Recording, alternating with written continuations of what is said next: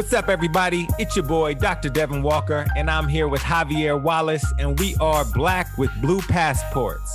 This podcast explores the impact that international travel has on Black Americans' pursuit of liberty and racial justice. This podcast is sponsored by DDCE Global at the University of Texas at Austin, with support from the World Walker Foundation and Black Austin Tours. And welcome back to another episode of Black with Blue Passports with your boy, Dr. Devin Walker and Big Javi. Today, Big Javi is turning in his dissertation to his committee. So I'm excited that he's not here. That's a huge moment for him, man. I'm excited. I get the joy, the pleasure of having Caesar on here, get to interview him by myself. So Caesar was a student at UT Austin. I've known him for, maybe 5-6 years. We haven't necessarily been in contact over the last couple of years, but I definitely remember him as a student. And I'm so impressed with everything that he's been able to accomplish since he graduated and just the man he's turned into that. I was like, man, let's make let's create some space in this idea of Black with a blue passport, right? But what does it mean to be Latinx with a blue passport, right? So Caesar is a Latinx identifying man, and we're gonna explore that. So I'm happy to have you here, Caesar. How you feeling today, my man? I'm feeling great, Dr. Devin Walker. I'm excited to talk to you. I'm excited that you came on to my podcast. We had a great conversation, and I'm excited to flip the script because I don't get interviewed often. I know, switch it up a little bit, right? So a dose of Caesar, right? That's what the podcast is called? Yes, dose of Caesar. So tell me, how did you even come up with the idea of having a podcast, and why a dose of Caesar? Where was your mind at? Yeah. Junior year of college, I was living with one of my best friends, and I told him, dude, we should start a podcast. I'd been listening to podcasts a lot.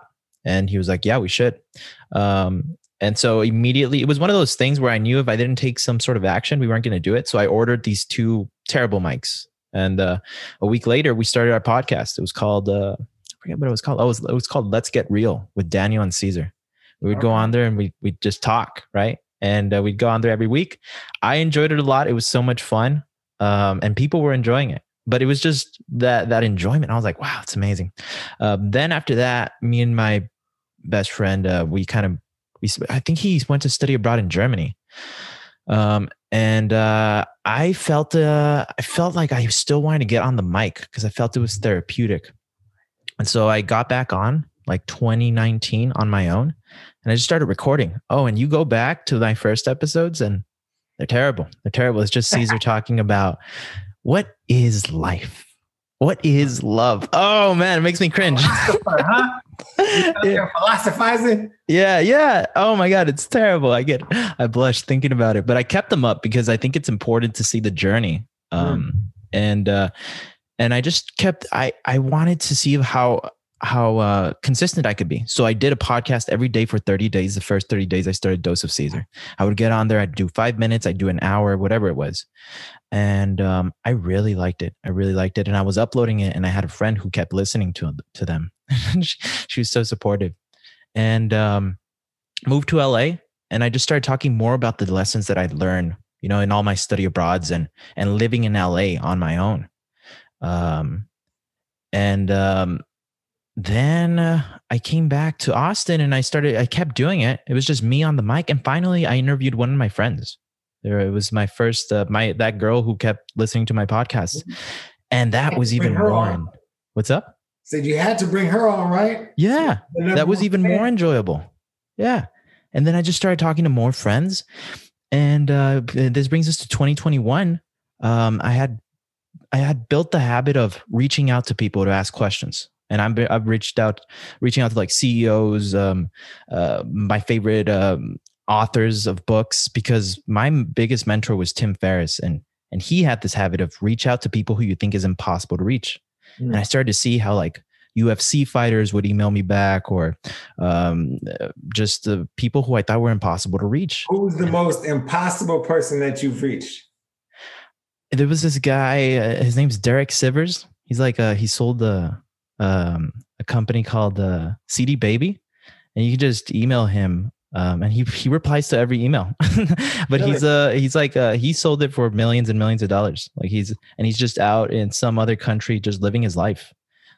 So he reached back, Tim Kennedy, a UFC fighter who was jacked, and he fought like some of the biggest welterweights, I think, that are still in the UFC, like Yoel Romero. He emailed me back. I asked him for workout advice, and I was like, man, what's like your program? And he replied, "Did you get him on a podcast?" I didn't because he's like super busy. I don't know. I haven't asked him. But he replied. Just the idea of reaching out. The idea of reaching out. And I wanted it to be a habit. And I got to the point where I was like, I'm going to reach out to Dr. Moore to see if he would come on my podcast, because Dr. Moore changed my life. And he was like, yeah, of course. I'd love to. And that opened my world. I was like, what? People would talk to me on my podcast? Then I reached out to you, Dr. Lou, and it's been going on ever since. Now we're in episode 160. And we're hoping to build it. So let me back up. There's two questions I want to ask you. I'm gonna go with the latter since you just brought him up. You said Dr. Moore changed your life. How did he do that? Changed my life. I walk into UT as a freshman, and by I don't know what it was, luck, whatever you want to call it. I didn't know Dr. Moore, but senior year of high school, I got an email like, you want to join Gateway Scholars? And I remember thinking like, what is Gateway Scholars? And they were like, all you have to do is say yes. And I was going to say no. I don't know why, but I was like, sure. And that led me to be like, we had the Gateway Scholars allowed me to chose some of my classes for me, made it easy to get other classes. And one of the classes they chose for me was Dr. Moore's Race in the Age of Obama at the time. And so I know nothing. And I walk into Dr. Moore's big auditorium with like 100 other students, and you're the TA there. And, and what? That class was like 500 students. Oh, is it 500? Between two. So it's like 250 and 250. Yeah. And I walk in, and it's one of those, it's a typical, like it's my first big class. And I'm like, oh my God, this is college. Like we got so many students in here. And Dr. Moore is just such a powerful speaker. He owns the room, and he doesn't even need a mic. And immediately he captivates you, and you're like, what is this guy talking about? And I was just, by everything he was talking about, it was just I was so like captured by everything he was saying. And to be honest, he reminded me of one of my first mentors, online mentors. His name's Eric Thomas. He's like this motivational speaker I would listen to. E.T. Yeah. And I was like, this is my Eric Thomas. like I couldn't believe it. I was like, I can't believe like I have the opportunity to listen to what this guy's talking about. Cause he would make me think of things I had never thought about. Like, why are you so afraid to chase what you want? And why are you so focused on money? When if you do good work, the money's going to come. And anyway, I decided like, I need to be more around this guy more. And then he said he had a program in South Africa. And to be honest, I had heard about it before, but I was like, I don't want to go to Africa. But then Dr. Moore said, I'm going to Africa. And I was thinking, I just need to be more around Dr. Moore and more. And then I remember anywhere, huh? Anywhere. I could have followed that guy anywhere. And I ask you after class, like, I'm like, oh my God. Okay. I'm nervous. I'm like, Devin, like, I don't know any professors, man. How do I find one? And I was hoping you would just be like, I got you, man. Like, I'll introduce you to this professor. And you're like, get to work, my man. You were like, you got this. And I was like, oh shit. Like, I really have to, I have to get over this fear of talking to professors. Yeah. And I ended up going with Dr. Moore, and that was my first experience abroad. And that was crazy. It opened my eyes to see that there's power in understanding different cultures. Yeah. So that was your first experience abroad? That was my first experience abroad. And you're from El Paso. Had you been to Mexico? I had been like 4 times because my parents were very concerned about the violence that was going on across the border. So they would never let me go. But my girlfriend in high school was always going to Mexico. So I went a couple of times for a few hours with her. So I wouldn't really very brief. No, very brief. I never spent the night over there. Like it was just my parents wouldn't let me. It was just we would go watch a movie or something, and it was interesting because it was a different world. But for some reason, you remember most about going, crossing the border. It was Juarez, right? Yeah. Yeah. What do you remember most about that time of your life and those experiences in Juarez? I remember being nervous. I remember very much being nervous because of everything that I had heard about Juarez, right? And I had never gone. And I was just scared that like something was going to happen to me, even though it was that fear, right? You just hear the news over and over and over again. And I feel like I'm going into the most dangerous city in the world, which at the time, apparently it was. So I was just scared of getting shot or something. I was really nervous. I remember my hands sweating when I would when we were crossing the border. And then after going there, you said about 3-4 times, how did you feel about it after? Were you still like as nervous each time? No, not as nervous, but I was a little on edge because I was aware I'm not at home. At least I didn't feel, I'm so close to home, but I'm not. Like, this is a different country. There's a border. There's a border that would stop me from just going home. That can stop me. And I was very conscious of that. So yeah, I just, what was your question again? I'm sorry. Yeah, I was just wondering, like, what do you remember about those experiences? Have you been back since? I have not. I have not been back since. But, one of the things that I do want to do for a period of my life, at least for a year, I'd like to go live in a city in Mexico for a year. Because you ever heard of the book, The Art of War? No, The War of Art. The War of Art. It's not The Art of War. It's a white little book written by Stephen Pressfield. And I emailed him to ask him, what is, you've traveled all over the world. Do you have any recommendations of cultures that you think young people should experience? And he said, I haven't traveled that much outside the United States, but I've been to like Europe. But I do believe that all people would benefit from going back to where their heritage is, like where their ancestors came from. And I don't know, I've been thinking about, I do want to go reconnect with where like my ancestors came from. Where are your people from? From my parents are from Juarez. So I think, I don't know, I've never explored.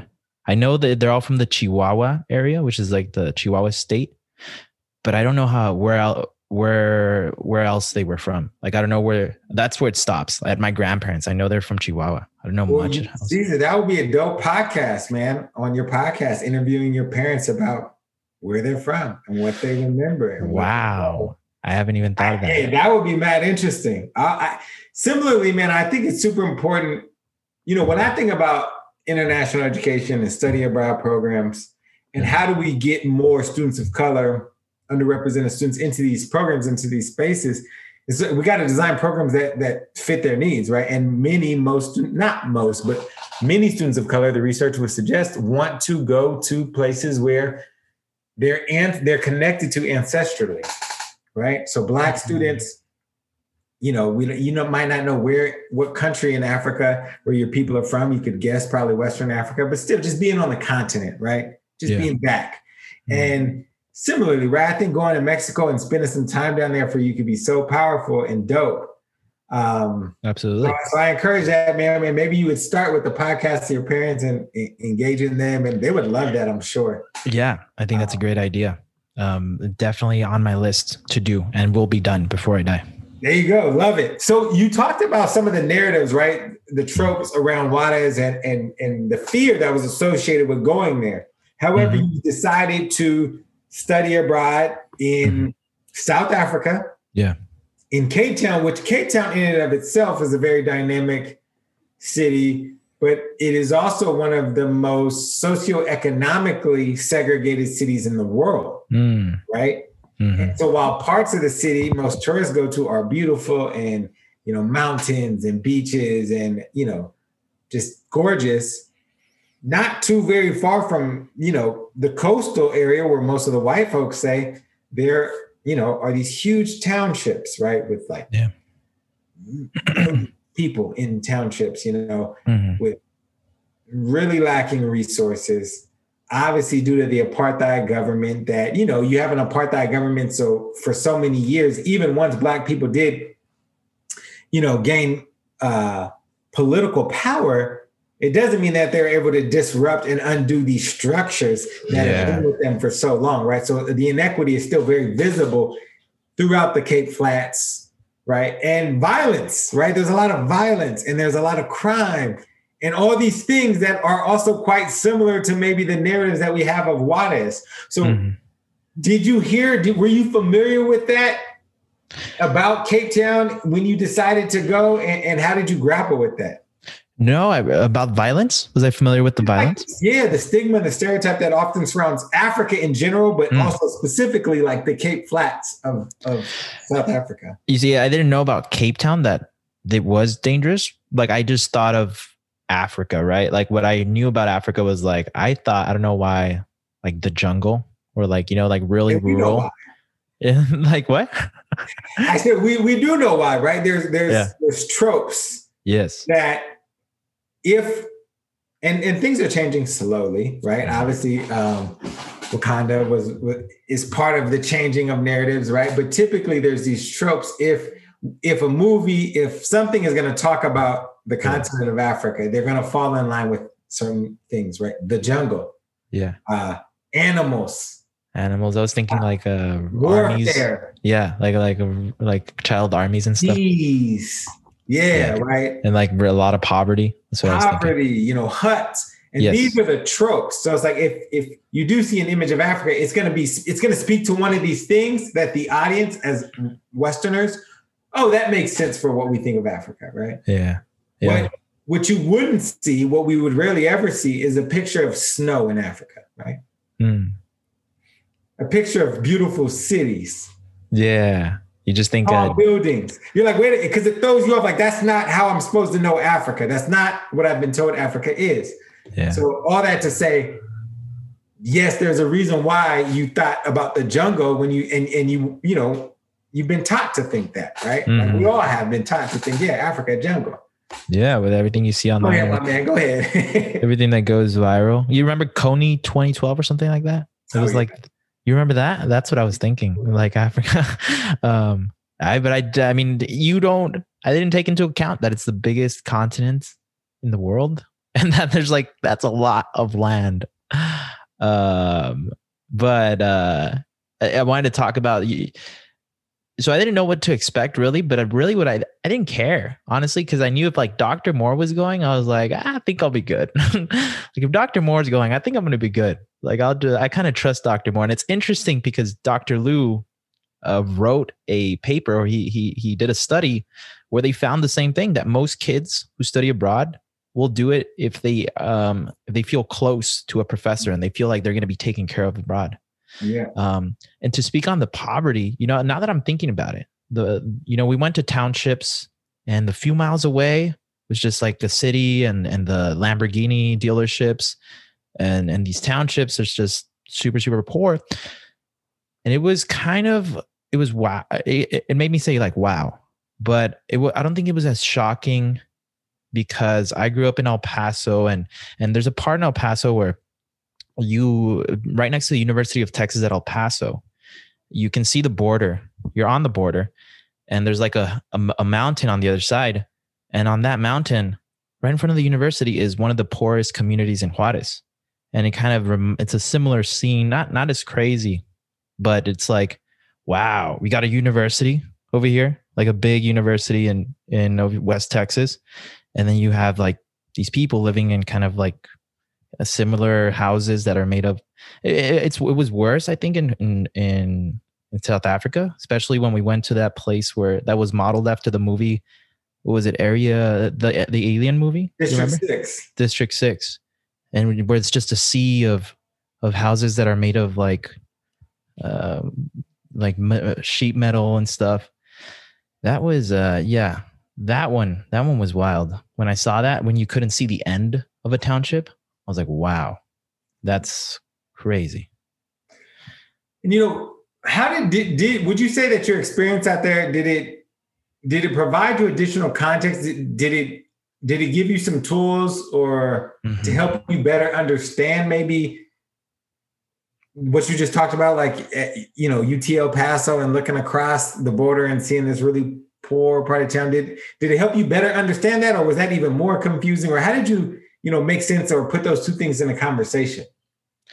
It did make me understand that because of where I grew up in the United States, It was the beginning of my understanding of like, I won the lottery. I was born in a castle. Like because I'm in the United States, I have so many opportunities that a border, a line in the sand, takes away from other people. You know, just because somebody was born a mile away from where I was born, like, or in Juarez, right? They don't have the same opportunities, or some of them don't, as I do. Or just because somebody was born in South Africa in a township, they're not going to get. I began to understand how like I have a duty to do something big for the world. That's what I told myself. I have to do something big for the world because I've been given so many resources, and it's like to not do something big for the world would be, for me, it would not have been worth living. I think like, it's just like, I feel like maybe I've been put here for a purpose, and it's like, you got to level out the playing field somehow. You know, my dad would often tell me before he passed, like one of the things I just remember a lot growing up was he would say, you know, to whom much is given, much is expected. And I think that's that's in the Bible, or something to that extent is in the Bible. I didn't grow up reading the Bible. So I thought this was just like his own innovative, you know, like theory on the world, but it stuck with me, and it came into my mind right now as you're talking, right? It's like, when you realize, wow, I have actually been afforded a lot of opportunities. I have a lot of resources at my disposal. I have free education, K through 12. There's so many colleges and universities, whether they be community college, four-year college in this country. You don't even have to have a high school degree to enroll in college, right? That it's like, wow, what do I do with this, right? What do I do with these privileges, with these opportunities, with this platform? And you know, sometimes traveling abroad can make you come face to face with that. So once you had that kind of like wham, right? You are American and it comes with resources. How did that influence you? It made I wanted to be an entrepreneur in high school because I wanted to make a lot of money so that my family would never have to worry about money. I had an aunt who died from cancer. And I just remember we had to scrape together money to pay for her treatments. And that was one of the things that was like, that was a problem. We had to like raise money because my aunt couldn't get her treatments. And I was like, wow, like the problem was already that she already had cancer, and now we had to worry about making money. And so I told myself, I'm going to make so much money that nobody in my family is ever going to have to worry about that. And it kind of expanded when I went abroad. I was like, wow, it's beyond my family. It's like, I have to be an entrepreneur and I have to build stuff so that I can offer more opportunities and build more bridges for people who are perhaps born in a township. And I admire so much people who, you know, people like Google and all these companies who make resources free. Like, yeah, they do some stuff like, yes, like our privacy is taken away and stuff.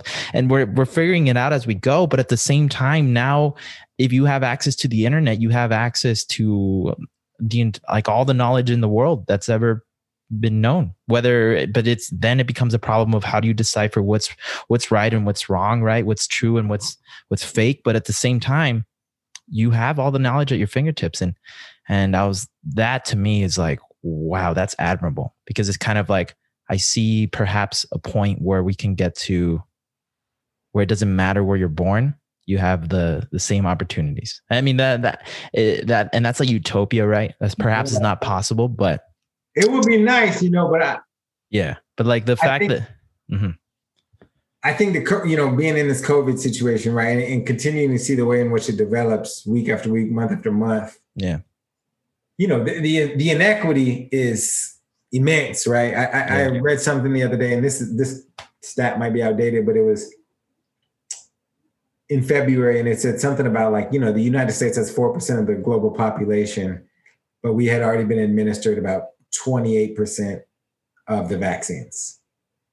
Mm-hmm. And it's like, wow, you know, that's not equitable. That's not fair. And now there's these discourses around like, oh, a travel, you know, a passport where it highlights if you've had the vaccine.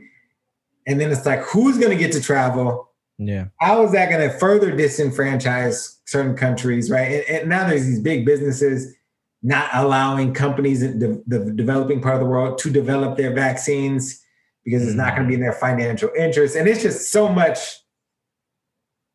inequity is going to be with us for a while. And I love the idea of like, one day, hopefully that doesn't matter where you're born, that equal and ample opportunities. I just don't think I'll see that in my lifetime. Yeah. However, I am committed in my lifetime to making that happen, to being part of the drive to create more equitable opportunities for all people, all bodies, despite where you grew up, despite your race, despite your sexual orientation, all those things. But I don't think I'll necessarily see that in my lifetime. We're going to say? Away. Yeah, it's a ways away. I think perhaps it's just an idea that I have in my head where like maybe I can help push towards that. But I think more as you were talking, I realized, it's not because there is a lot of flaws in capitalism or like entrepreneurship, right? Like it's, there's like moves like that where you're just making business moves to make more money. And I think what I'm becoming more interested in is just technology, which I know goes hand in hand with making money. But I just think technology is a beautiful thing. Like it really, it's a way to help level the playing field. Yeah, it depends whose hands it's in, For me, it depends whose hands it's in. And like even AI right now and like, decoding people's faces and it's like who's going to be using it and how is it going to be used? Yeah. I do believe technology is a beautiful thing, but I generally think that the history of the world has showed us that it's the most powerful people who oftentimes have the most access to the most technology. And those people oftentimes go out of their way to reinforce the status quo and the structure in which we live. And they will use that technology to further reinforce the systems in which we live and which determine how we live. But that's a whole nother podcast we're going to go down. I want to talk to you more about, so you went to South Africa, you kind of broadened your mind, you're starting to think about inequity on a global level, not just, at the border in which you saw growing up in El Paso, but now you're starting to think about these things globally. You're starting to think about what can I, Cesar, do to contribute to more equity within this world. And you kept traveling, right? Where else did you go and how were those experiences? Yeah, I kept traveling because I saw how many of my fears were kind of dropped by like me simply going to another country. Like I went to another country and it was scary to leave all my friends and although I was with 60 other students, it was scary to leave everyone I knew. And then I realized I got over there and I was like, oh, I make new friends. Like you make new friends. And then on that South Africa trip, I went on a journey on my own to go bungee jump. And I left all the 60 kids and everyone I knew. And then again, I made more friends. And then I saw how I built a website for a nonprofit in South Africa and they were mind blown that I knew how to use WordPress and just kind of click and drag and drop stuff to build a website. To me, that wasn't a big deal. And, it was just exciting to see different perspectives. Like what? How do you think that's mind blowing? I don't think that's mind blowing. Or even taste new foods and stuff. And so then I went again, like I said, I had to go with Dr. Moore again. I was like, Dr. Moore has another study abroad to China. I'm going. And then I went there and we got to teach English. And again, we saw another part of the world with a lot of, again, they have a lot of wealth, but also a lot of poverty. And we saw where these migrant children lived. A family of 4 lived in a room the size of my room. That was their entire house. And they had one bed that was made out of concrete. And throughout all this, I kept facing like fears. I kept, because it was in South Africa, they spoke English. In China, they didn't. And most people didn't. And so it was like, can I make friends with people who don't speak like my language? And it didn't really happen in China, but it was just the beginnings of it. I started talking to more people. I started to see like you can still communicate with almost no language. And it wasn't until I got to Thailand, where I spent 6 months, that I built really deep connections with a lady who owned a restaurant, and I would go there every day. And by the end of it, she cried on my shoulder, and I was like, wow, human connection goes deeper than just words. I did Muay Thai and I connected with my trainers and we went on adventures together. So I began to see like this human connection. I don't know. First of all, it's a thing that I loved. I started to understand I love connecting with new people.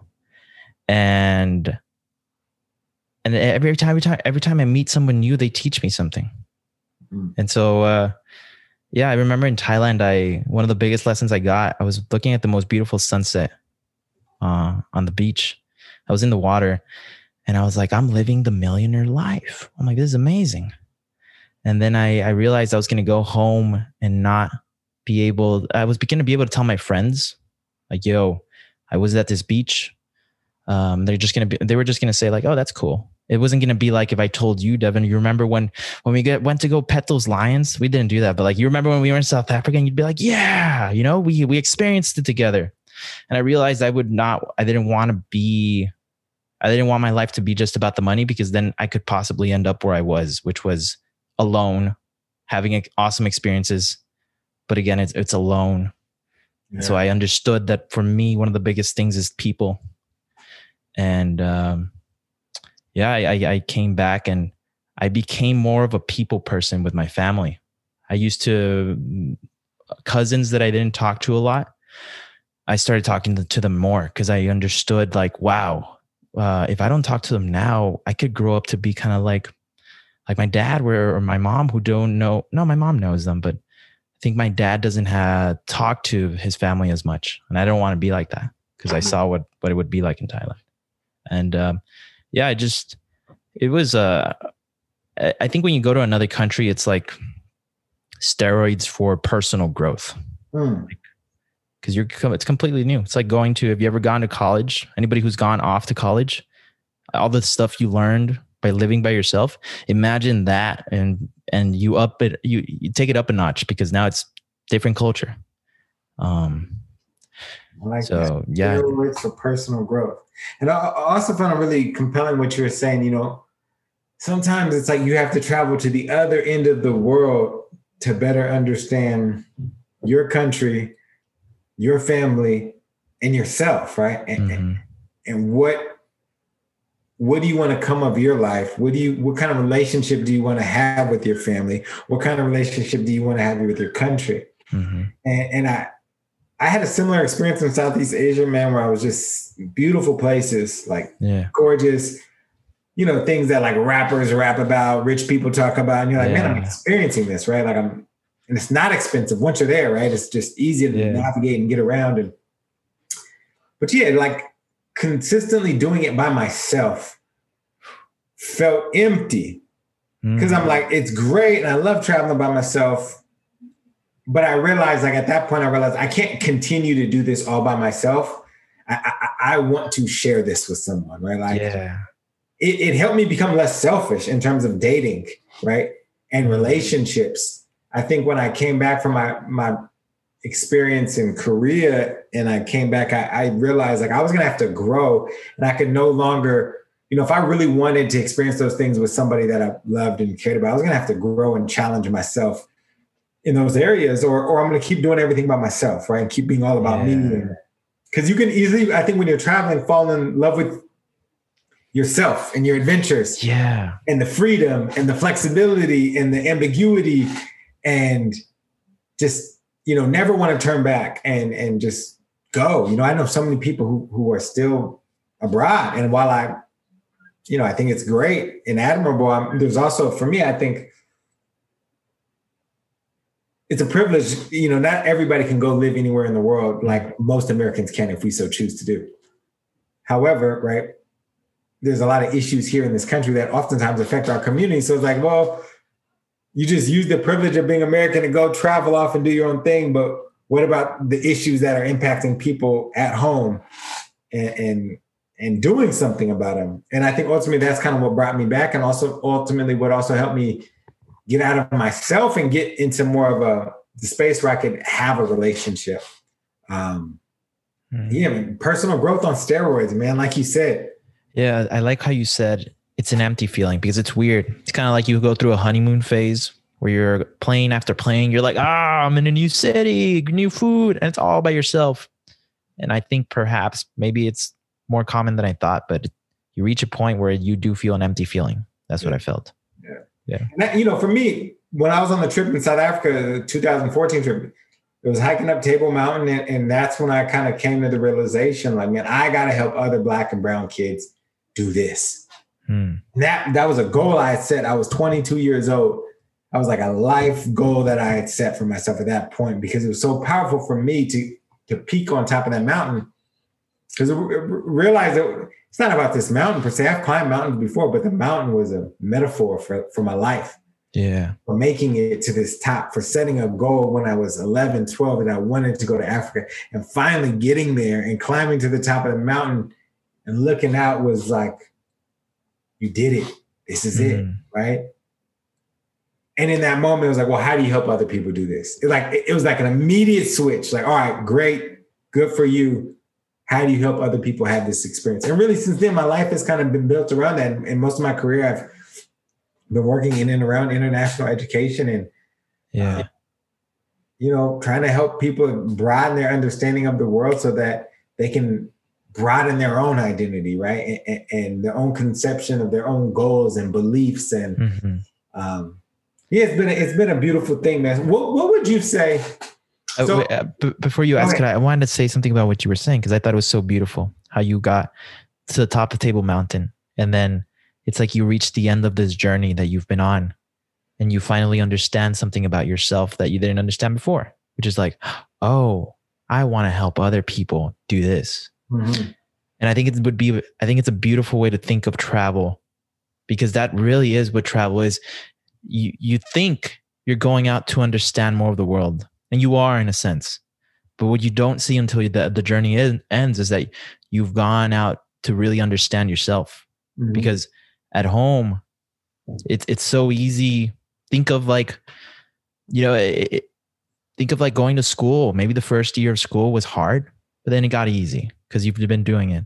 So living where you live, it's at first some things are hard, but then it gets easy. Mm-hmm. And to travel is to intentionally put yourself in a situation where you got to be a beginner. You don't know anything.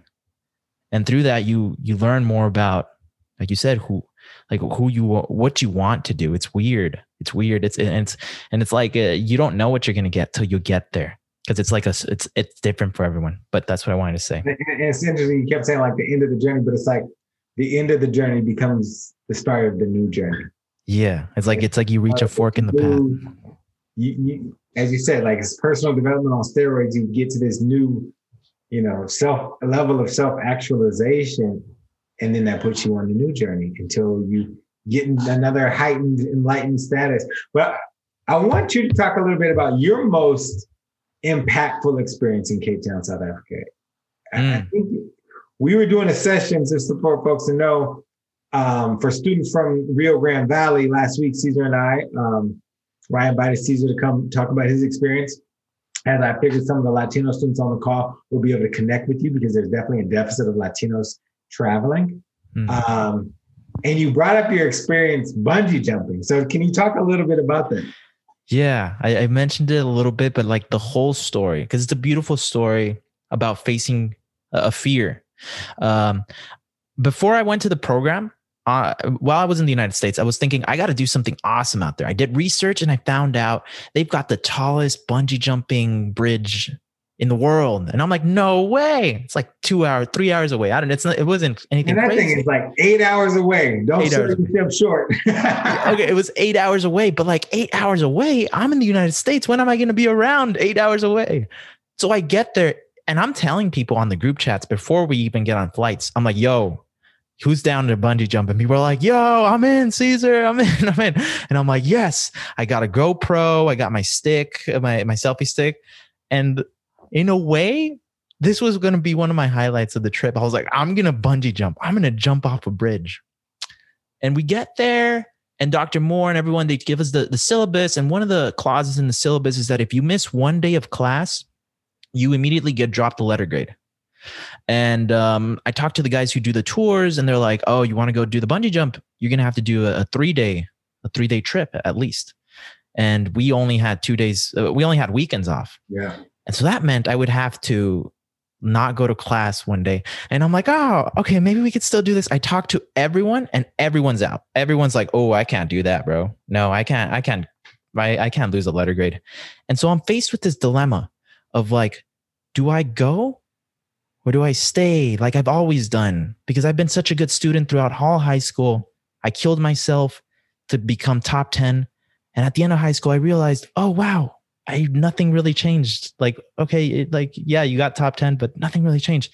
And I was faced with a moment where like, are you going to keep being the really, really good student, or are you going to like start kind of live? Are you going to go through the system, or are you going to start carving your own path? At least that's the way I saw it. And I was so nervous, but I was like, I'm going to do it. I paid for it. And I was scared of the letter grade thing, but it ended up being the greatest journey ever. 5 a.m. rolls up. I'm up, and some guy named Mahil with long hair comes up in a van. He opens the van door. Ahoy, bro! And I'm like, oh shit, this is gonna be out of this world. And me and this guy was straight out of a movie. He was like driving crazy with crazy music. And he's like, yeah, man, I do this all the time. We're going to go bungee, bro. We're going to go bungee. And we pick up people from all over the world. We pick up Brazilians. We pick up a girl from Mexico, 2 girls from LA. And we all go along our 3-day journey. We zip line, we pet cheetahs, we pet lemurs. And we get to the bungee jump. And I'm standing on about to jump. And I, like I said, I wanted to be an entrepreneur. I wanted to make a lot of money. And I told myself, because I was so ready for this, I was like, this bungee jump right here, Cesar, is your literal bungee jump. If you do this, I know you're going to make it. You're going to build something for the world. And then I jumped and I came out of that. It wasn't immediately that I understood like the whole journey, what I had done, but I came out of that understanding that if I kind of carve my own path, it's going to be so incredible. I'm going to live a life that I couldn't even dreamt of. And that's when I began to question more about like the system. Do I really want to follow what everybody tells me, or do I want to follow kind of like what excites me? And I think that's one of the reasons I went to work for a startup after college, because I was like, you know what? It was again another bungee jump. Am I going to go work corporate, or am I going to work for a startup? Which excites me. I went for the startup. And then I left my job because I was like, am I going to keep doing this even though I hate it, or am I going to try to figure it out on my own? And I said, again, I'm going to try to figure it out on my own. That was my most impactful experience, because it led to everything. And I came back from that bungee jump, and I had heard from a friend, Dylan. I don't know if you remember Dylan Atkins. Dylan? Me and Dylan were so tight because like he was another adventurer. And we were at a bar one night because it was like us, the really adventurous guys. And we had met all these South Africans, and nobody else was with us. We were just having a drink. And I was like, dude, I was so nervous to go. And he's like, dude, I talked to Dr. Moore. Dylan was telling me this. He's like, Dr. Moore was actually proud of you. Dr. Moore was proud that you were out there on your own. And to me, because I looked up so much to Dr. Moore, I was like, wow, like somebody like Dr. Moore was proud because I chose to go after what excited me. And that, man, yeah, I think that's led to everything else. I don't know. Yeah. So it seems like that's been a metaphor for your life, right? Like a bungee jump, a new opportunity to take a leap of faith, and you've leaned into that. Yeah, I try to. It's beautiful, man.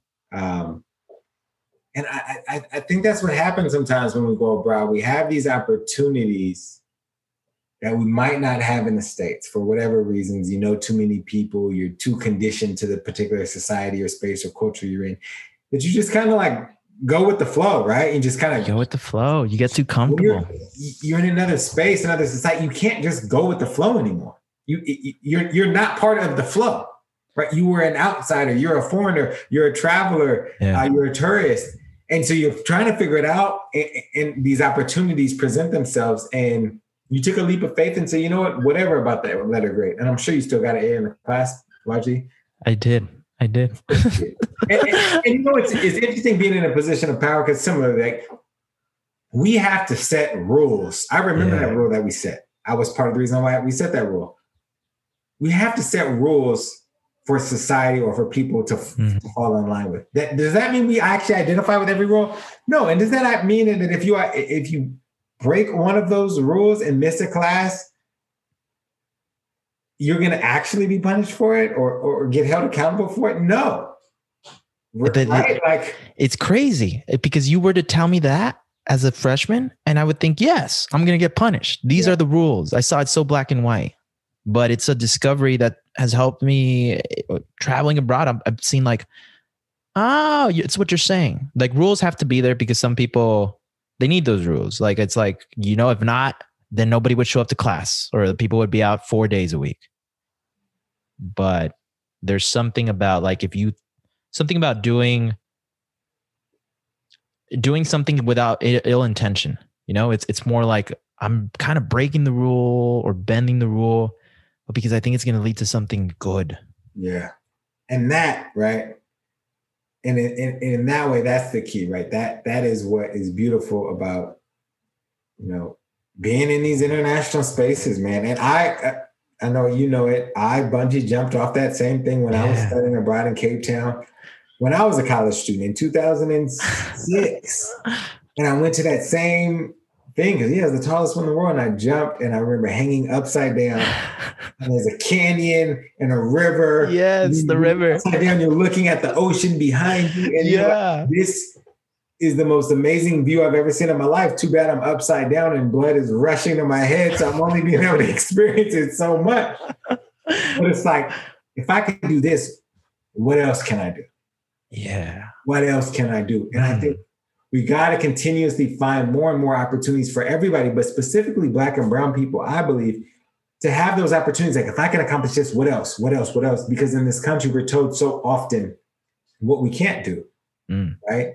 And the structures are limiting to us, right? The representation of how we see ourselves in politics on the screen, they are limited, the roles in which we might see ourselves in. And so I think it's even more powerful for us to get outside of this culture, this country, go somewhere else and figure out who we are in that space, right? Yeah. And as we come to understand that person, that aspect of our identity in that space, we change who we are in all spaces. So we come back to this country and you're no longer the same person. You're just not. And the level of confidence you have in yourself, right? And I remember you, Cesar, but I remember you being shyer. Really? Do you remember me? I was like, how do you... like the guy who's done 160 podcasts. You know what I'm saying? Not like the guy who said, I'm going to do a podcast every day. I remember you, but not... I think you've, of course, as we would hope most people do, evolved into a beautiful, more evolved version of yourself, and it's beautiful to see, man. We're winding down here, and as you know, the title of this podcast is Black with Blue Passports. It focuses on Black folks, but clearly is not exclusive to Black folks, and. The point is to explore the influence that international travel has on Black Americans' pursuit of liberty and racial justice. So I'm going to ask you, how has international travel impacted you as a Latin American person, a Latinx identifying person, a Mexican American person? How has it impacted your understanding of liberty and the pursuit of racial justice?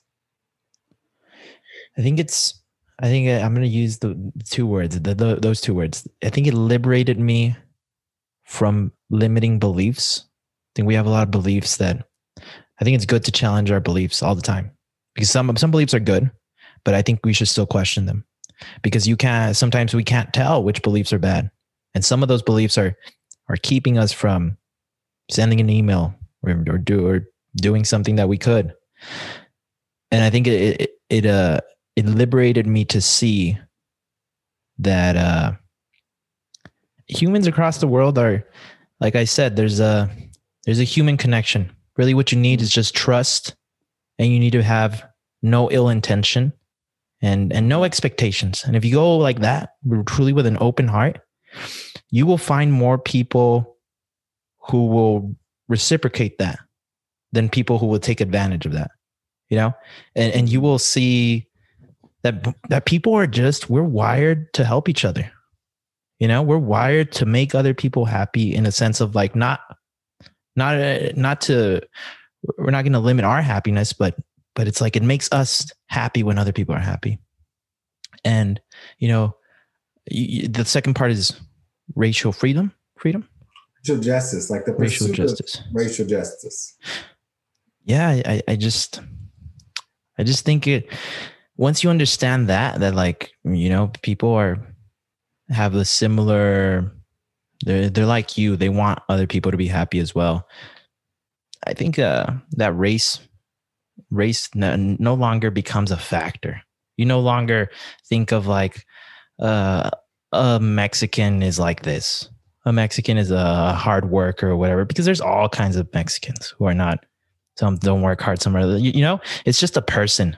And you start thinking more of like, I want to meet interesting people, and it doesn't matter what they are. Interesting people are all over the world, and you kind of become limitless in a sense, because you don't you're not excluding anything anymore. But I think the thing about challenging beliefs is a thing that traveling really helped me do, and I think that's liberty.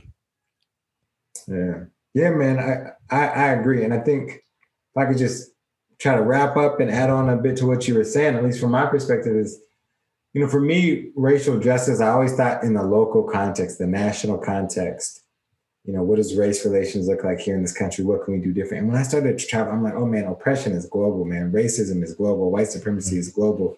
But there's other forms of oppression, right? There's sexism, right? Yeah. There's Islamophobia, right? There's gender-based oppression, sexual identity-based oppression in these various spaces. And that might be the most pronounced issues. It might be a religious oppression in a certain country. It might be a gender-based oppression in a certain country. And in that, it also made me realize, like, all people, as you're saying, are people, right? And so this idea of racial justice has to be a global understanding of justice. It's not just about liberating us here from the constraints of white supremacy, right? Mm-hmm. Without thinking about how does that impact people globally, right? And the world at large. So how do patterns of consumption, politics, all these things that we deal with here locally, how do those actually impact people internationally? And what does justice look like? And what could it look like? Who made this shirt? How much did he or she get paid? What were their working conditions? Okay. Now that I might be able to think and have a face to put on that, maybe I'll buy less shirts, right? Maybe I'll consume less. Maybe I'll take less long showers, right? And when you literally start to see, and you can put a human connection to all these other parts of the world, right? And we grew up in the era of terrorism, right? Mm. And I'm like, that's bullshit for me. Ain't nobody a terrorist. We're terrorists. Right? Our country is a terrorist. Who's to decide who is a terrorist and who is not a terrorist? Right? And made me look back on our history of foreign relations of our country and like, how did we think that was okay? How did we drop a bomb in Japan and kill 250,000 people with just, and that was okay? Right? And looking at like General Westmoreland, who ran the Vietnam War, and saying like the Viet Cong, he also called them like the nigger Kong. They value life less than the American, less than the Westerner. He said that, right? Which is why they will carpet bomb them. Just blow up villages and just, it didn't matter who was there, kids, women, children, fighters, non-fighters, just leveling things.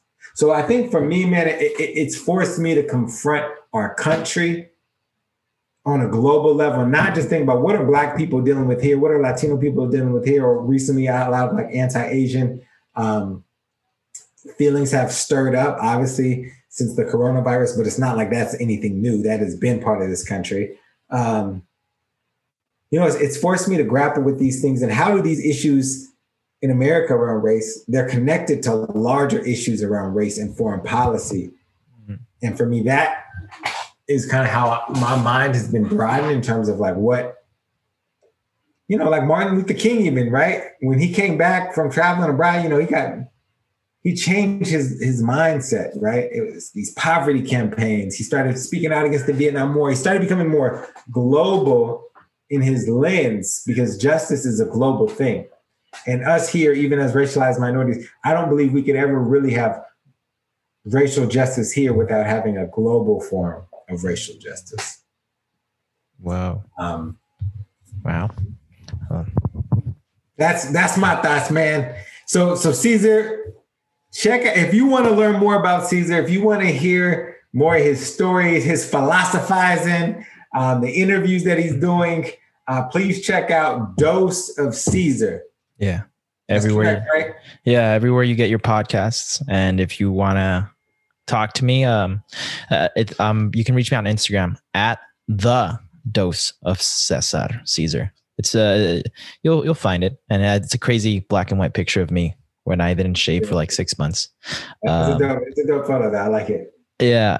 Last thing I wanted to say is for the people who are perhaps still hesitant of going abroad, I do think that going abroad, it allows you to cultivate a mentality of curiosity. Because again, like we were saying, it's a new place, so you have to be curious. And I think you can recreate that in your own city. You don't have to leave. And you can perhaps see the benefits of going abroad before you even go abroad. And the way you do that is by simply being curious, pretending you don't know anyone. What would you do?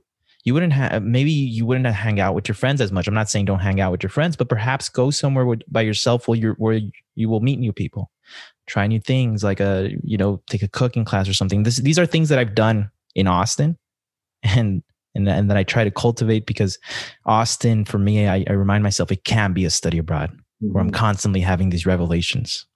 And that's the last thing I wanted to say. There's no excuse for you not to have this immense growth. You could even do it in your own city. Yes. Thank you. That's beautiful. The local is the global, right? Yeah. So thank you, Caesar. Man, it's been great. I'm excited to see, what comes of your podcast, what comes of your entrepreneurial adventures. I'm glad we've been able to reconnect, and I'm confident we're going to stay connected. Yes, definitely. Everything you're doing, man. Oh yeah, I'm so excited to see your podcast and listen to your podcast. And yes, man, let's keep collaborating and helping each other out as we build these platforms. Yes, sir. It's been Black with Blue Passports, featuring your boy Caesar. Check him out. Dose of Caesar. And that's that, man. Thanks for joining us. Happy to have you, my man. And have a lovely week, brother. Cool, you too. Talk to you later. Now. Peace. Bye. Thank y'all for checking out another episode of Black with Blue Passports with Javier Wallace and Dr. Devin Walker. Make sure y'all follow us and check us out on social media at DDCE Global, World Walker Foundation, Black Austin Tours, Afro-Latino Travel, and keep this conversation going. Hey, be safe, y'all, and we'll see y'all next time.